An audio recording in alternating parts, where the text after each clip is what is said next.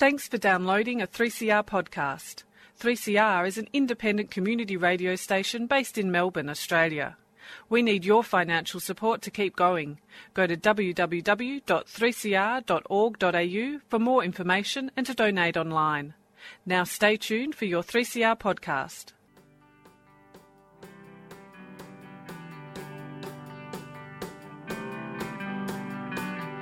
Animales humanos, animales humanos, animales. Freedom of Species brings animal advocacy to the airwaves. It's a radio program dedicated to raising awareness about issues concerning animals. This includes animal advocacy, activism, protection, conservation, and importantly, appreciation. The program is broadcast from the 3CR studios in Melbourne, Australia, and is streamed live via the 3CR website. Recent podcasts are available via the 3CR and Freedom of Species websites. All podcasts are also available via iTunes. So I'm Kate Gracie, and this is Freedom of Species. Today I've got a couple of presentations to share with you from Paul Mahony and Mark O'Donoghue, who are two very busy and highly respected members of Australia's vegan activist community. Paul and Mark each gave a really well-received talk at last month's annual Sustainable Living Festival here in the CBD of Melbourne. This is an excellent little festival, by the way. It hasn't been going for a very long time, but it's evolving into a really good forum and expo of ideas on issues of sustainability. It's always got a fantastic program of speakers.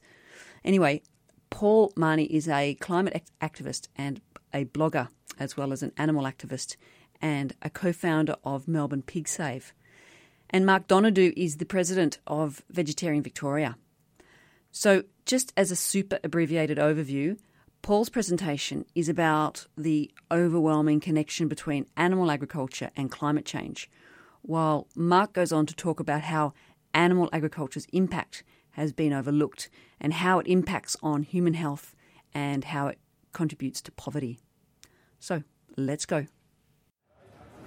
Hello and welcome to today's presentation.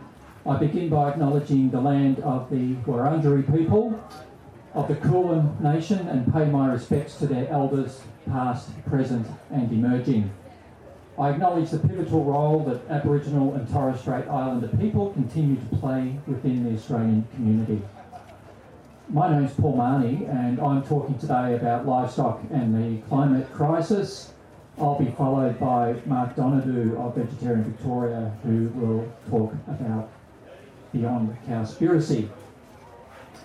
I'm talking about livestock's impact on the climate, and I would like to stress that I believe absolutely that we need to move away from fossil fuels as well as moving away from animal agriculture. Both are essential measures if we're to overcome the climate crisis, but this talk focuses on animal agriculture. I'll be covering a number of things, and the first thing is to mention the key reasons why livestock has such an influence on climate change. The first is that animals are an inherently inefficient source of nutrition. We are feeding plant-based nutrition to animals who require that nutrition for their own growth and bodily functions, and we're losing huge amounts of the nutrients along the way. Added to that is the scale of the industry and the greenhouse gases emitted directly from livestock and indirectly through production processes. And fourthly, land clearing and degradation. And all these things are interrelated. For example, the more inefficient a product is, the more resources that are required to produce it. And those resources include land, leading to more land clearing than what would otherwise be required. I'll cover four particular issues. Two of those are two that you just saw on the screen. One is greenhouse gases arising from livestock production, also land clearing and degradation, and two other issues which are not always discussed in relation to livestock's impacts. One is related to feed crop production, that is soy, corn and other crops that are grown to feed animals, and this is very relevant to products that are not always spoken about in terms of climate change. You'll often hear about beef and lamb, that is meat from ruminant animals, but this issue affects dairy products, it affects eggs, fish and chicken.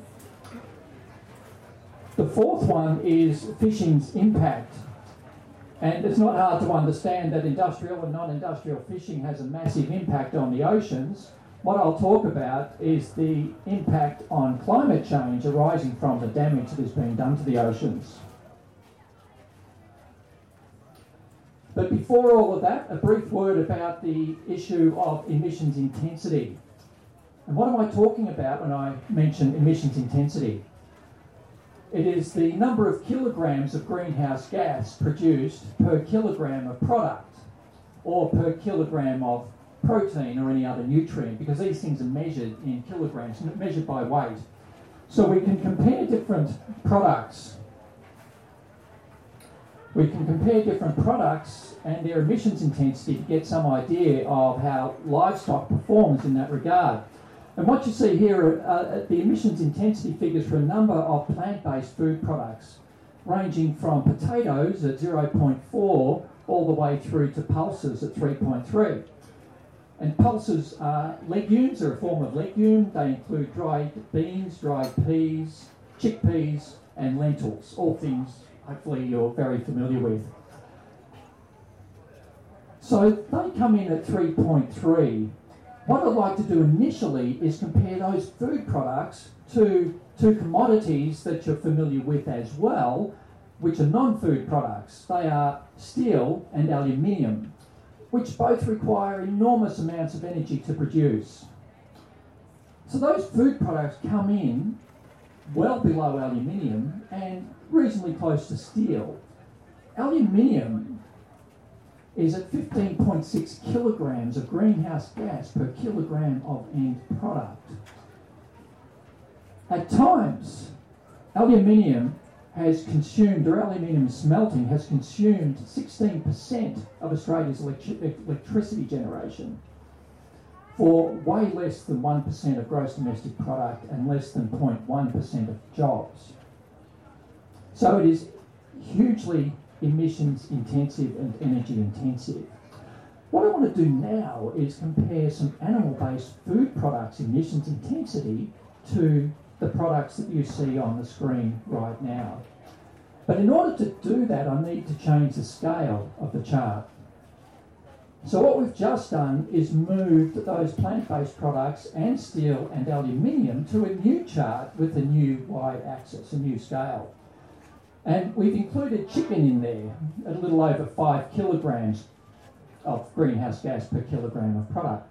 The next two products you'll see are grain-fed beef and grass-fed beef. In fact, the grain-fed is mixed-fed, I call it, because no animals live entirely on grain. Cows have not evolved to live on grain. This is something that's forced on them by humans for the last 2 or 3 months of their life to fatten them up before slaughter. But a lot of cows are still fed exclusively on grass. Let's see how those products compare to what you see on the screen. Grass-fed beef comes in at 209 kilograms of greenhouse gas per kilogram of product. This is based on a 20-year time horizon for measuring the impact of methane and nitrous oxide. And that's an important issue which I'll talk about shortly. These figures have been adjusted or adapted from figures from the Food and Agriculture Organization of the United Nations. And these are global average figures. They vary by region. Some countries are much better. Australia does come in better than these figures. Some countries are much worse. I should say also we will have question time at the end of the presentation, after Mark's presentation, so happy to take any questions at that time. So let's look at the issue of greenhouse gases, and in particular the issue of methane. Methane contains carbon. It contains one carbon atom for 4 hydrogen atoms. And a key concept in relation to methane and other greenhouse gases is global warming potential. That is the the idea that we can convert different greenhouse gases to a common denomination, if you like, in order to assess their impact on global warming. It's a bit like a currency exchange to come up with a common denomination. And over a 100-year time frame, which is the standard form of reporting for methane and other gases, they use the methane, or the impact of methane, it's 34 times more potent than carbon dioxide. You might have heard figures of 21 or 25 at different times. They're old figures. 25 comes from the Intergovernmental Panel on Climate Change in 2007. They increased it in 2013 to 34, allowing for climate carbon feedbacks, that is mechanisms in the climate system that increase the potency of gases. Without those, it's still 28, so still worse than it was in 2007. A key point is that measured over a 20-year time frame, the IPCC says that methane is 86 times more potent than CO2. And why the difference? Well, it's because methane breaks down relatively quickly in the environment. At the end of the 20-year period, most of it has disappeared, it's broken down, so it's no longer potent. The meat industry will tell you that it's part of the carbon cycle, that it's all absorbed back into the vegetation. It is eventually, but whilst it's there, it is warming the planet to enormous levels. So it's very, very relevant to beef and lamb and other products from ruminant animals. Ruminant animals are those who produce methane in their digestive system through a process called enteric fermentation. In their digestive system, they break down cellulose in grass. We can't do that. And a byproduct of that is methane, and they belch it out and they breathe it out. And they're 24/7 methane machines. The next issue is land clearing. And we'll look particularly at Australia.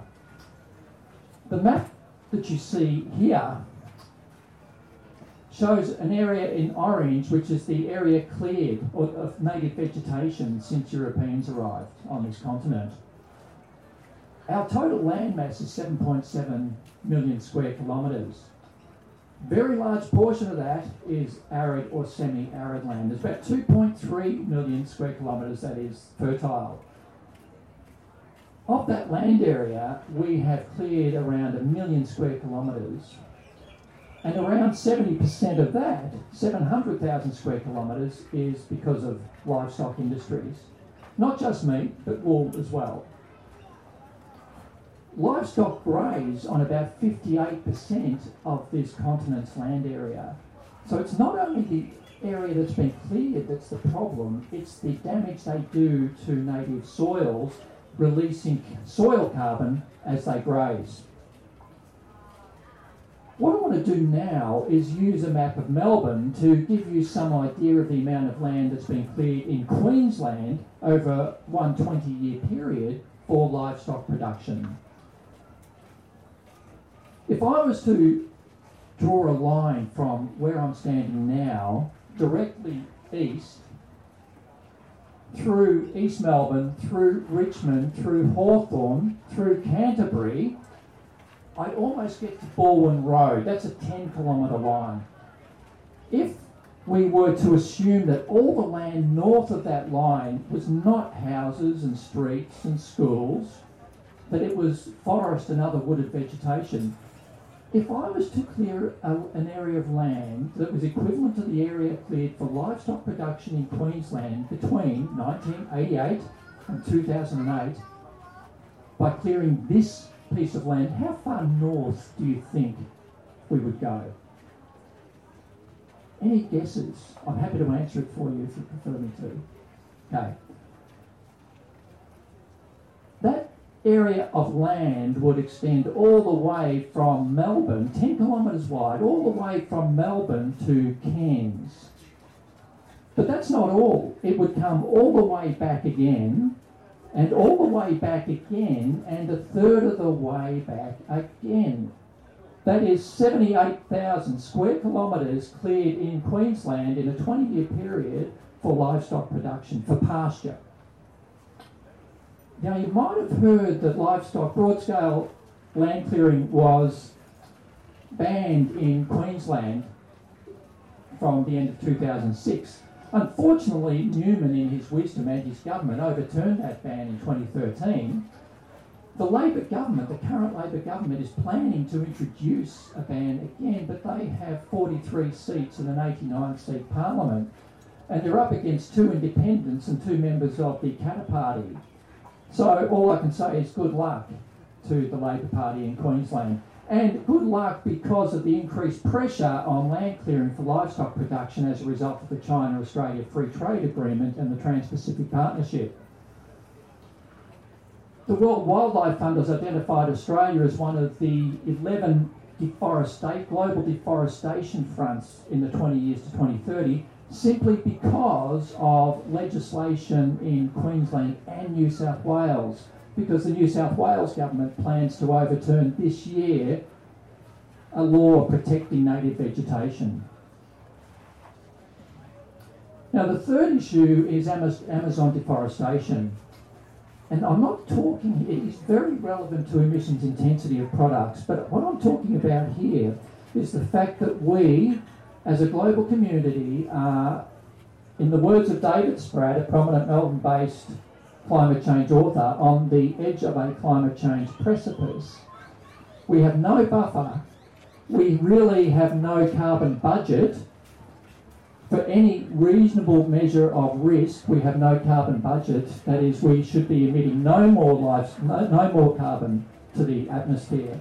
So we have a situation where we need to protect key carbon sinks like the Amazon. And the Amazon is a fragile environment which is being encroached on continuously with new roads and new pasture areas and new crops, and it becomes drier, less rainfall because of less vegetation, drier, more prone to fire, etc., etc. There are feedbacks in the ecosystem, and that leads to feedbacks in the overall climate system, potentially leading to climate change tipping points and runaway climate change.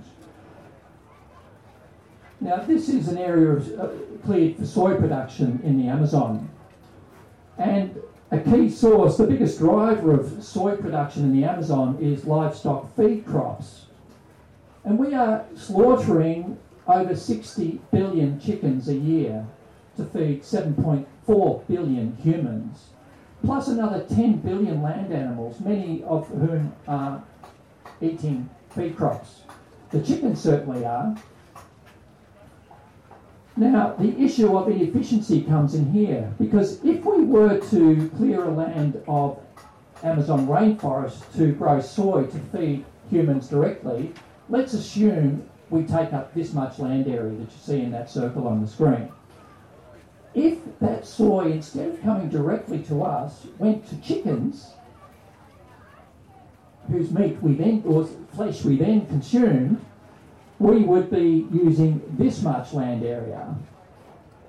And when you think about that figure of 60 billion chickens slaughtered every year to feed humans, that translates to an awful lot more land area than would otherwise be required to feed humans.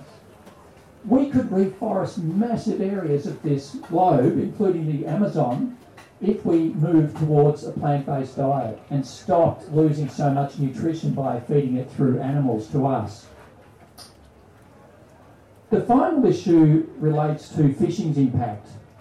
There was a paper in the journal Nature Climate Change late last year which spoke about vegetated coastal habitats and the massive carbon stores that they represent, and the impact of industrial and non-industrial fishing on those stores.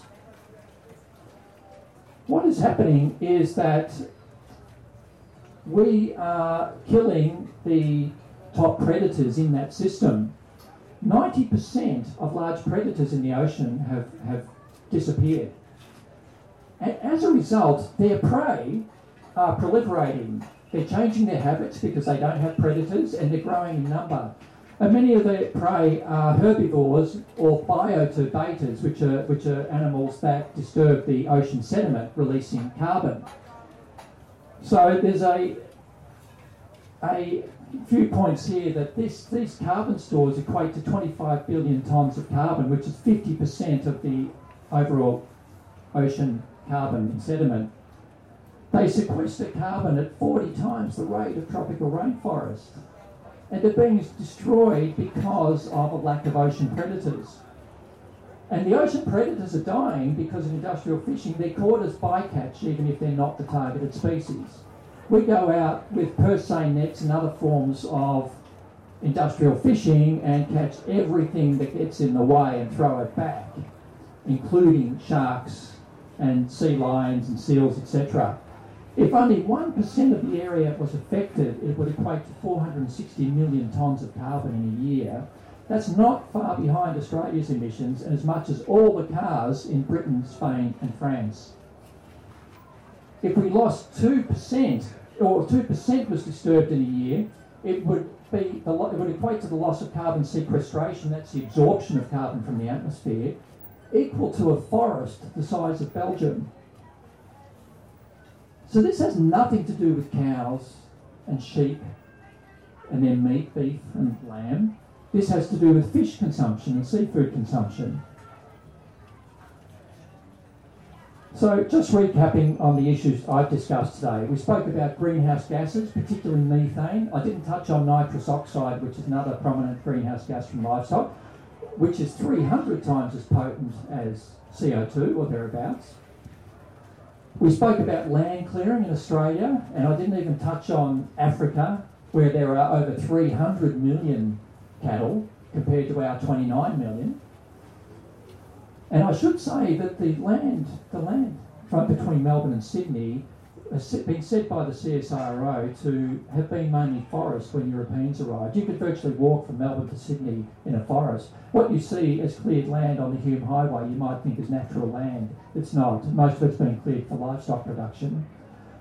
We spoke about Amazon destruction to feed chickens and to feed fish, and to feed chickens producing eggs, and also dairy cows to produce milk and yogurt and cheese. And we spoke about fishing's direct impact on climate change. In terms of what I've spoken about today, you can see more information on my own website, which is Terrastendo, and I have a few cards here which are simply a card showing you the website address and that type of thing, but it's terrastendo.net. And you can see a booklet currently available via the Vegan Australia website, which I've released in conjunction with Vegetarian Victoria and Vegan Australia, which covers those issues I just spoke about, plus a lot more on the issue of animal agriculture.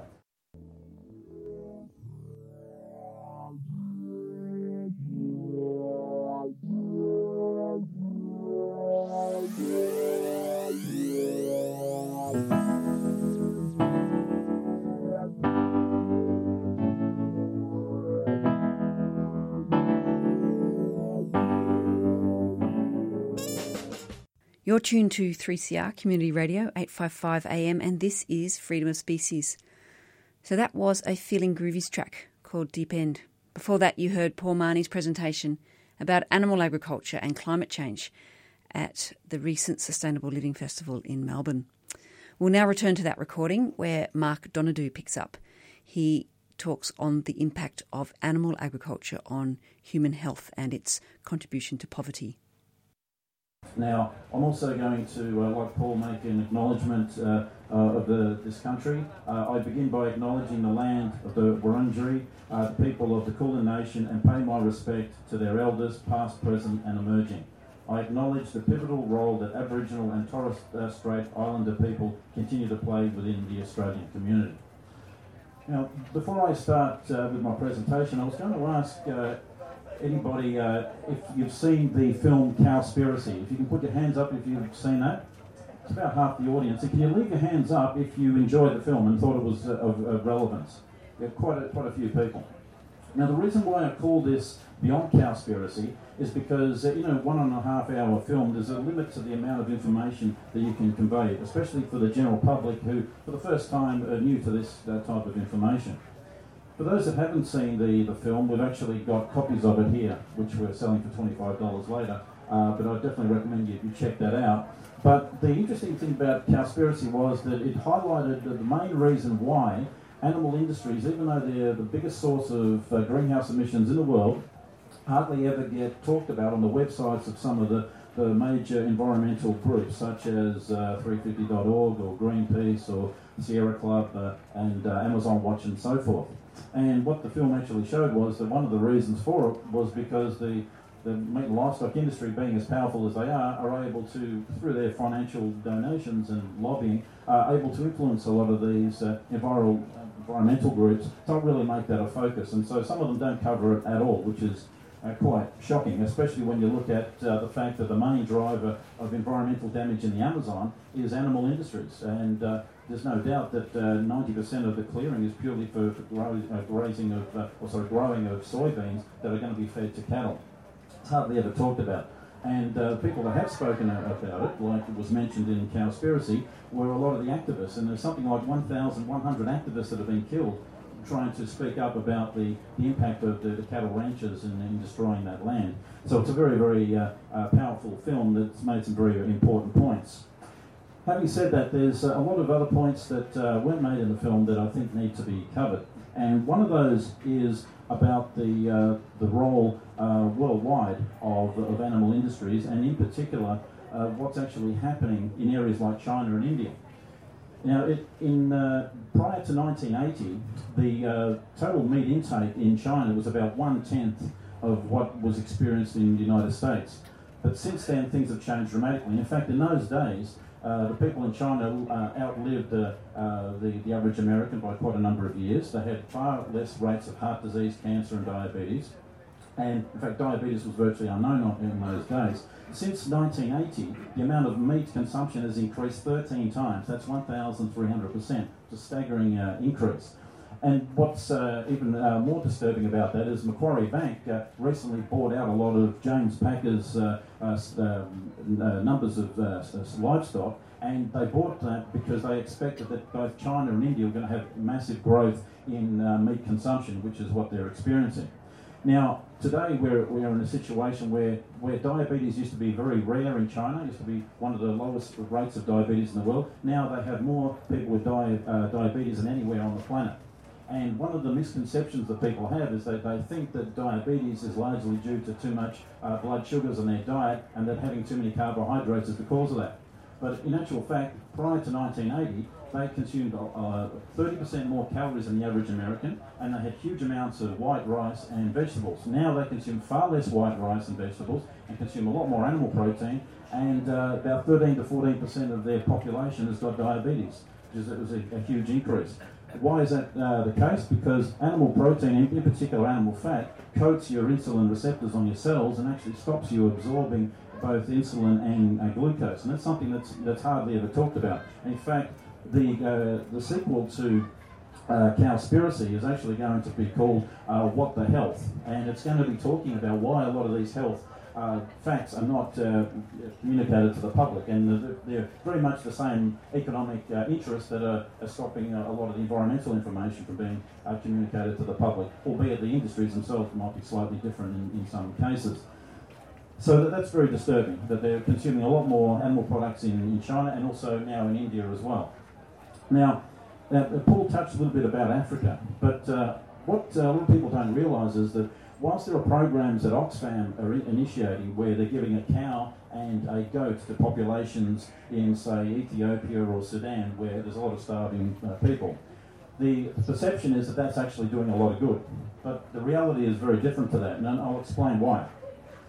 If you take Africa, it's got roughly 4 times the land of Australia, and Australia's got 28 million cattle, and I think Africa about 280 million, so there's a lot more cattle. Now, not only that, you would think that with all that cattle, they would be feeding a lot of people, but that's not what's happening. If you look in Nigeria, only 3% of their calorie intake is due to the cattle or milk produced by the cattle. If you look in Ethiopia, it's much the same.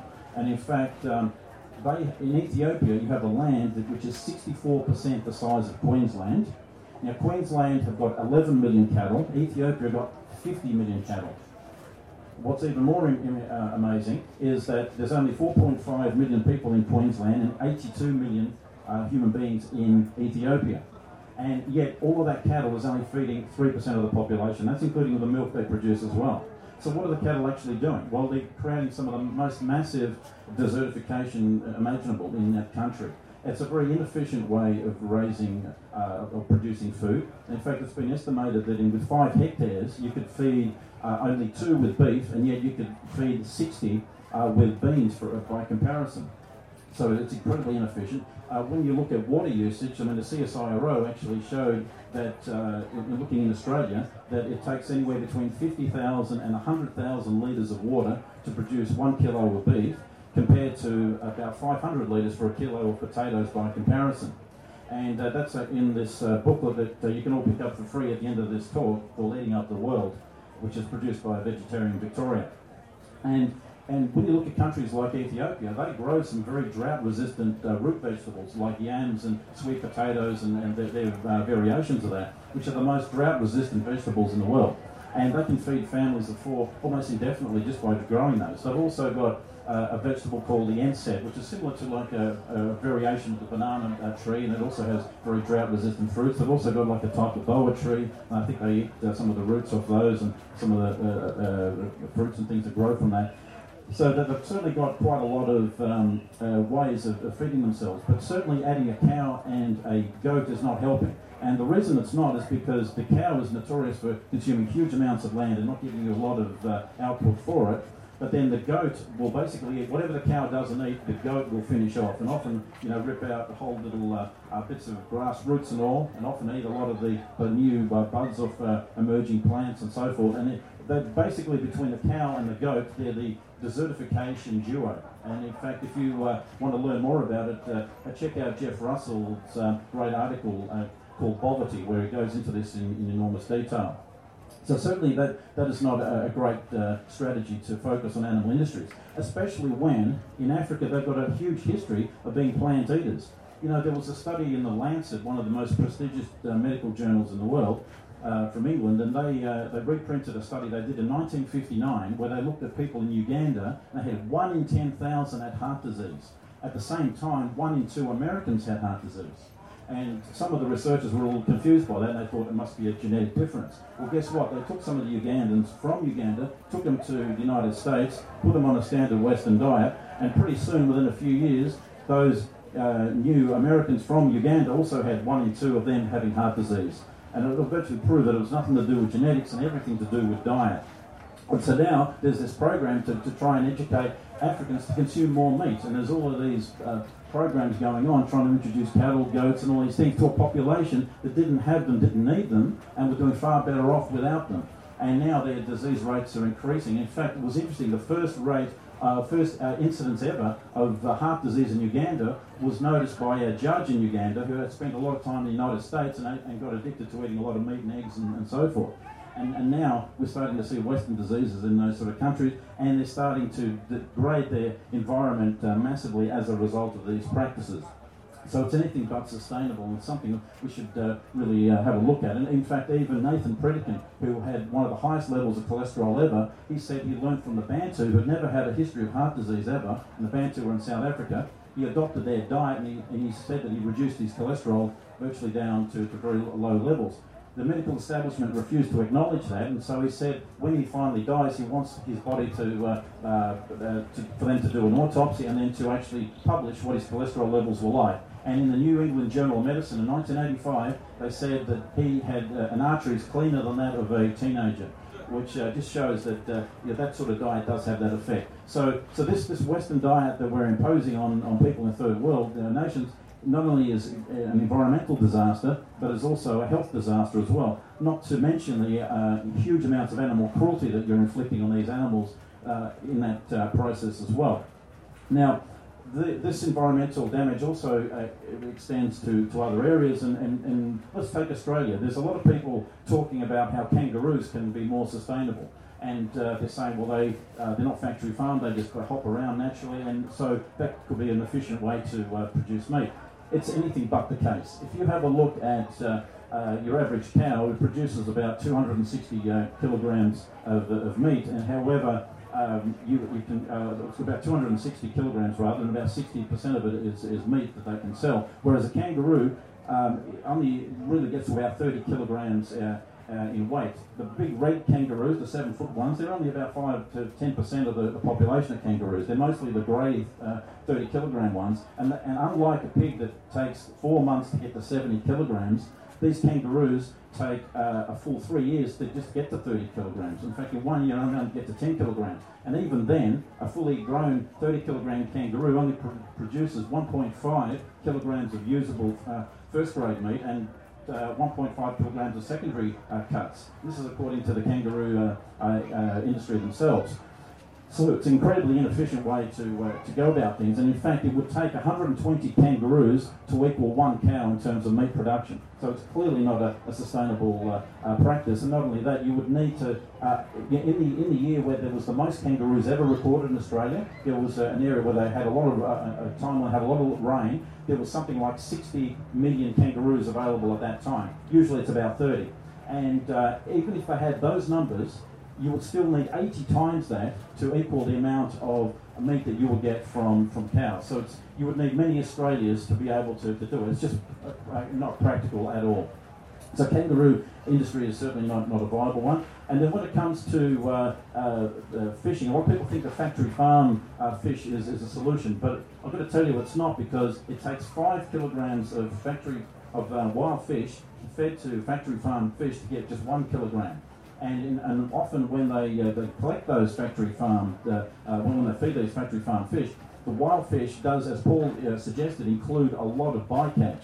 And in fact, if you took a typical fish meal and you put it on the table, you would then add all of the bycatch, which includes things like sharks and whales, dolphins, all these types of fish that are not to be sold obviously on the market. You would find it will take up 5 metres on the table. That's how much bycatch there is. And that's where most of the fish actually go. And these days they're actually turning them into fish meal, which they're even feeding back to cows. And in fact, worldwide, cows are now the biggest ocean predator in the world. And that's the crazy thing about this fishing industry. Now, people seem to think that you need to have fish because of the high omega-3s. Well, the reality is that the omega-3s, when they do studies on inflammation, they do not reduce inflammation, whereas omega-3s from flax seeds do. And in fact, Michael Greger on nutritionfacts.org has got great videos just showing all the studies on that. And on top of that, they're supposed to reduce blood clotting and improve heart blood flow. It doesn't do any of that. It doesn't reduce heart disease 1 iota. However, when you have things like flax seeds, it certainly does. And certainly a plant-based diet does that very well. So it's not even doing the things it claims. Now, in Australia, virtually 99% of the salmon that is sold is factory farm salmon. And that doesn't even have very high levels of omega-3s anyway. They found that it's mostly omega-6, which is pro-inflammatory. And often, even when you have the omega-3s, the fish is often out for a long time that it goes rancid and actually has a negative effect rather than a positive effect on the body. So it's not really any type of a viable solution at all. On top of that, they're having a whole lot of sea lice that are affecting the salmon, that's affecting other fish outside of those nets as well. And something like 78% of the salmon are actually affected by that sea lice. And on top of that, because the fish are not swimming, they normally swim about 100 kilometres a day in the wild, say like in the North Atlantic. And here, because they're in a confined environment, they're not doing any exercise, and the texture of the fish is a white colour rather than being a salmon colour. So now they're adding a red dye in the water, which is called canthaxanthin, to get that pink salmon colour, which incidentally was banned by the European Union, but legal in Australia. And yet they're still adding that to the fish. So there's probably no more unhealthy food that you could eat than factory farm fish. And especially when you look at the heavy metal levels, they're literally hundreds of times higher than what you would find in plants, and many tens of times higher than even you find in beef and eggs and chicken. And so certainly, if you want to avoid heavy metals, there are more pesticides in fish, and even more pesticides in beef than you'll find in most heavily sprayed vegetables, because of the bioaccumulation that these animals incur when they're consuming them on a great rate. So there's certainly a lot more information to talk about than what was in the Cowspiracy film, and And certainly I recommend, if you haven't seen the film, to pick up a copy of that afterwards. And we also have some Eating Up the World booklets that you can pick up as well that are totally free that we produce. And we've also got a copy of the China study, which talks about how the diet in China has basically shown that when people are on plant-based diets, they tend to have far less heart disease, cancer, diabetes, osteoporosis, Alzheimer's, virtually multiple sclerosis, most of the Western diseases that tend to afflict us, quite a lot. And it actually showed that some areas that, for example, had no animal foods at all had no diabetes, and those that even had a small amount actually then started to develop that condition. So there's a lot of information there to follow up on. But I think I might just wrap it up now, and both Paul and I will then take some questions from the audience. Thank you.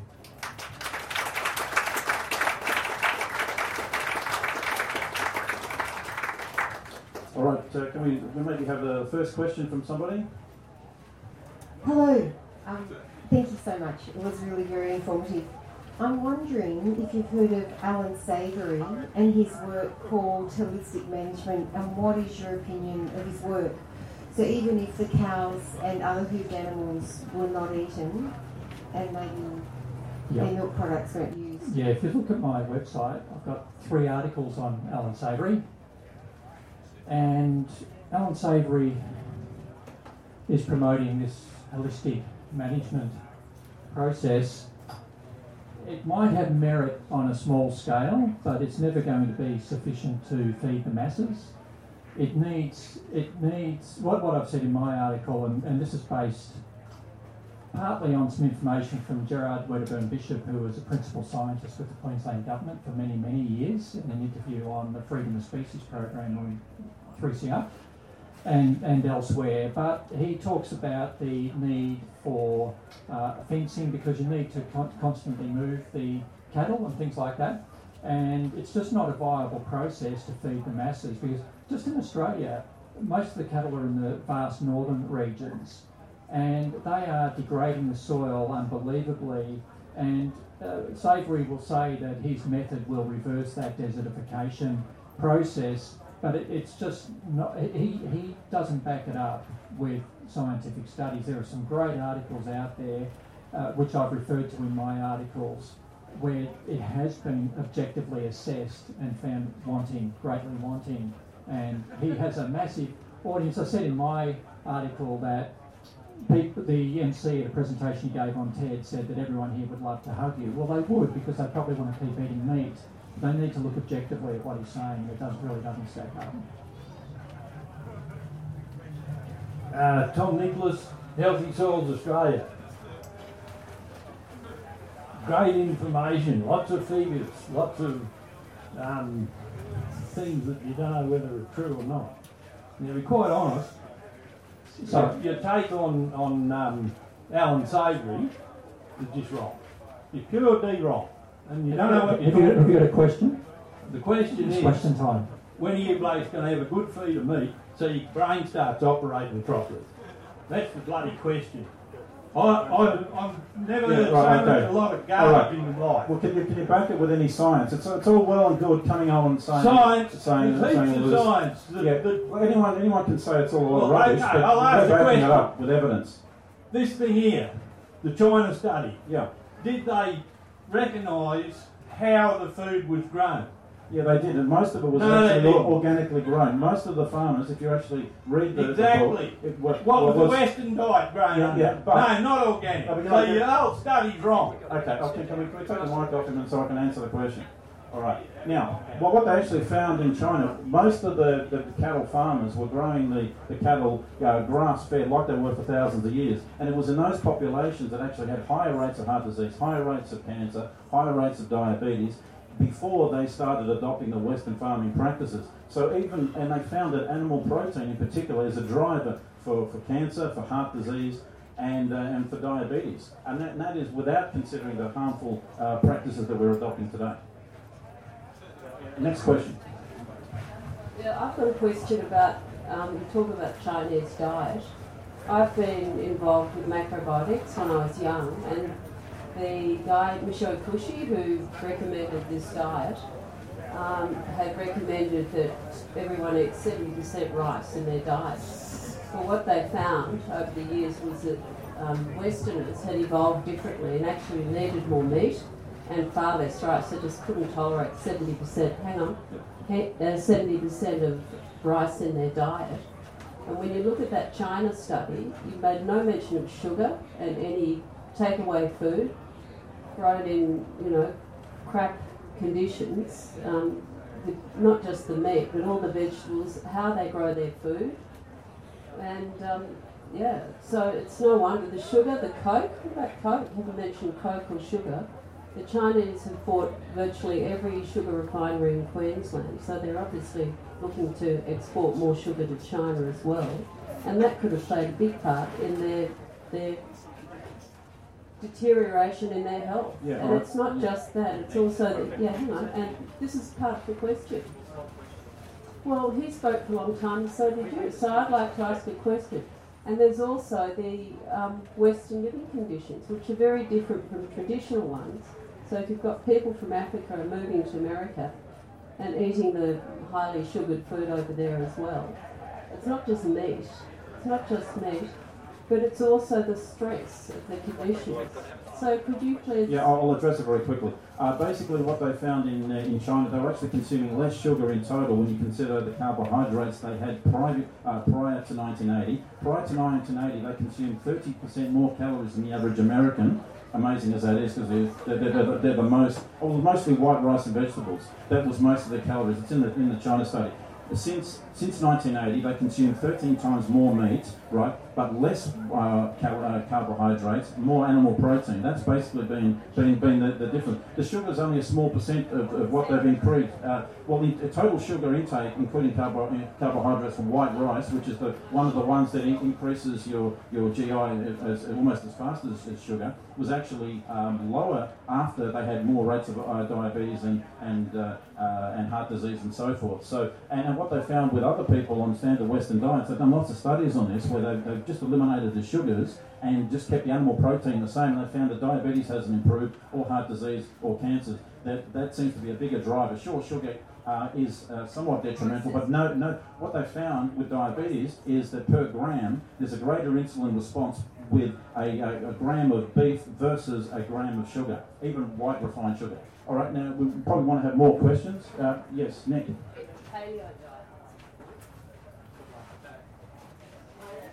A question about if the fish you were talking about, isn't it true that in Fukushima they've still been dumping thousands and thousands of tons of radioactive water into the oceans, and pretty much every fish is a radioactive beyond normal or acceptable levels? Look, that's absolutely true. What I was actually talking about was just even without radiation, the toxic amount of heavy metals and PCBs, dioxins and biophenols and so forth, that's bad enough. But when it comes to radiation, there have been lots of studies that actually show that it's far greater concentrations in fish compared to seaweed and certainly compared to plant foods. So if you want to avoid radiation, then the first thing you want to do is avoid fish. Definitely, because radiation is one of those things that also bioaccumulates in the same way as heavy metals do. So yeah, that is that's probably the final death knell for people that think that fish are healthy. I mean, if all of the other evidence wasn't overwhelming enough, that should really be the end of it. Thanks for the question. Some more people? Yeah. I just wanted to say a big thank you for your speech and everything. I mean, it's obviously a highly controversial topic, so, congratulations and thank you for everything you said. I just wanted to ask if you had any, further reading or, anyone in particular that really inspired you amongst, all of the information that you spread? Is there any, further stuff that you have for people to go and look at? Yeah, I tend to grab information from lots and lots of places. So I write a bit about climate change in general, as well as the impact of animal agriculture. And James Hansen, who's the preeminent probably climate scientist, I follow very closely. And people like in Australia, Jeff Russell is a person who has written extensively on a number of websites. I don't know if you were here at the end of my presentation. We've got a booklet through Vegetarian Victoria and Vegan Australia called The Low emissions diet, eating for a safe climate. So that's available via Vegan Australia with lots of references in there. So that's probably a good starting point for the material that I'm putting out, as well as my website, Terra Stendo, which, contrary to what the previous questioner said, where's the evidence? Everything I've produced is extensively referenced. So you can go and go through that extensively, which they might like to do one day. I don't expect them to, though. Yeah, I'll agree with that. And also, we've got a publication called Leading Up the World, which is free. That's great reading as well. The China study is one book that is good from a health point of view. I definitely recommend that one. And there's also another one called How Not to Die by Michael Greger, which is an interesting one as well. And Cowspiracy is a great starter for learning about the environment. So I think that there's some good resources, and some of these are available afterwards as well if anyone's interested. Firstly, well done on how you responded to the other questions. In society, we're doing a lot of fast food and needing things right now. How do we address that as a society? How do we really make veg more simple in a fast food and wanting it now facility?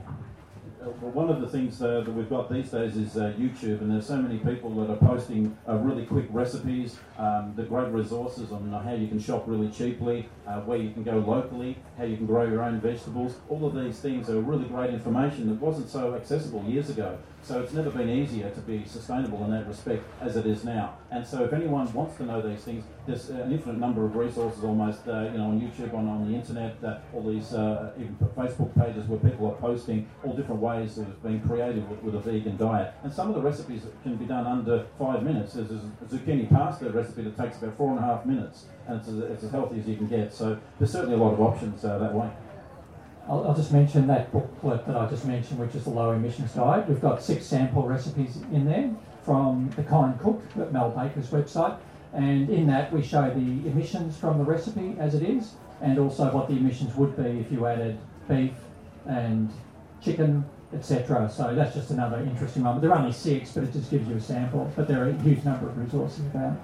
So in regards to bioaccumulation of the heavy metals around fish, as you sort of go up the food chain with like salmon and tuna accumulating the most, what about like lower down the food chain, like sardines, for example? Yeah, look, it is true that lower down the food chain you have less bioaccumulation. That's certainly true.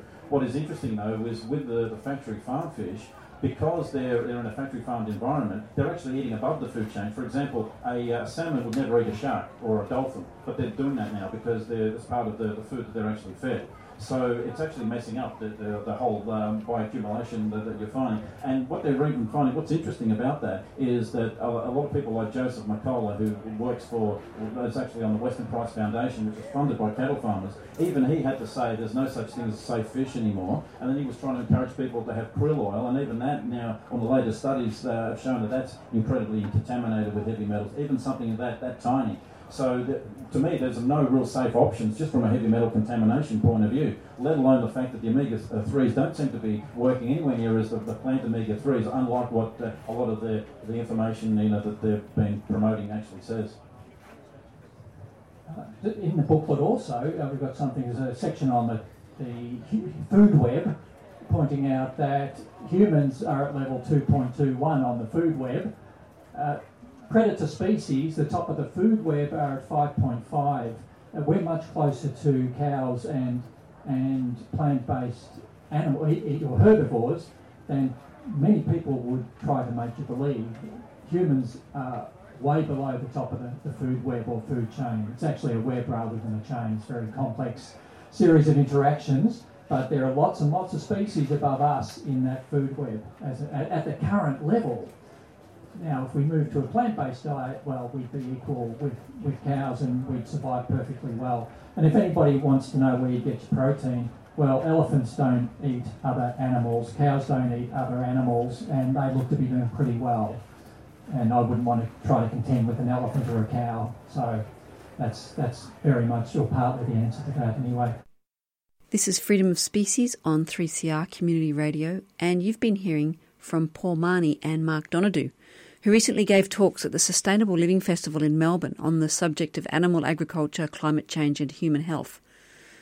It's time to wrap the show up for this week, but before I go, let me tell you about an annual charity bike ride that's on again next weekend on Sunday, March the 20th. It's to raise funds for the shelters of Animal Aid, and it's got a 95-kilometre route which goes through some magnificent East Gippsland countryside from Sale to Bairnsdale. Details and tickets are at their Facebook page, 2016 Ride for the Animals, and it's also on our Freedom of Species Facebook page. Also, Victoria's duck shooting season commences next Saturday, March the 19th. If you're outraged by the recreational slaughter of Australian wildlife, please let your local MP know. You could also drop Premier Daniel Andrews and MP Yala Pulford a line on this matter. That's it for this week. Many thanks to Paul Marnie, Mark Donadue, Feeling Groovies and the Sustainable Living Festival folk. You can contact us by email, info@freedomofspecies.org, and you can follow us on Facebook and on Twitter. I'm leaving you with another Feeling Groovies tune. See you next week.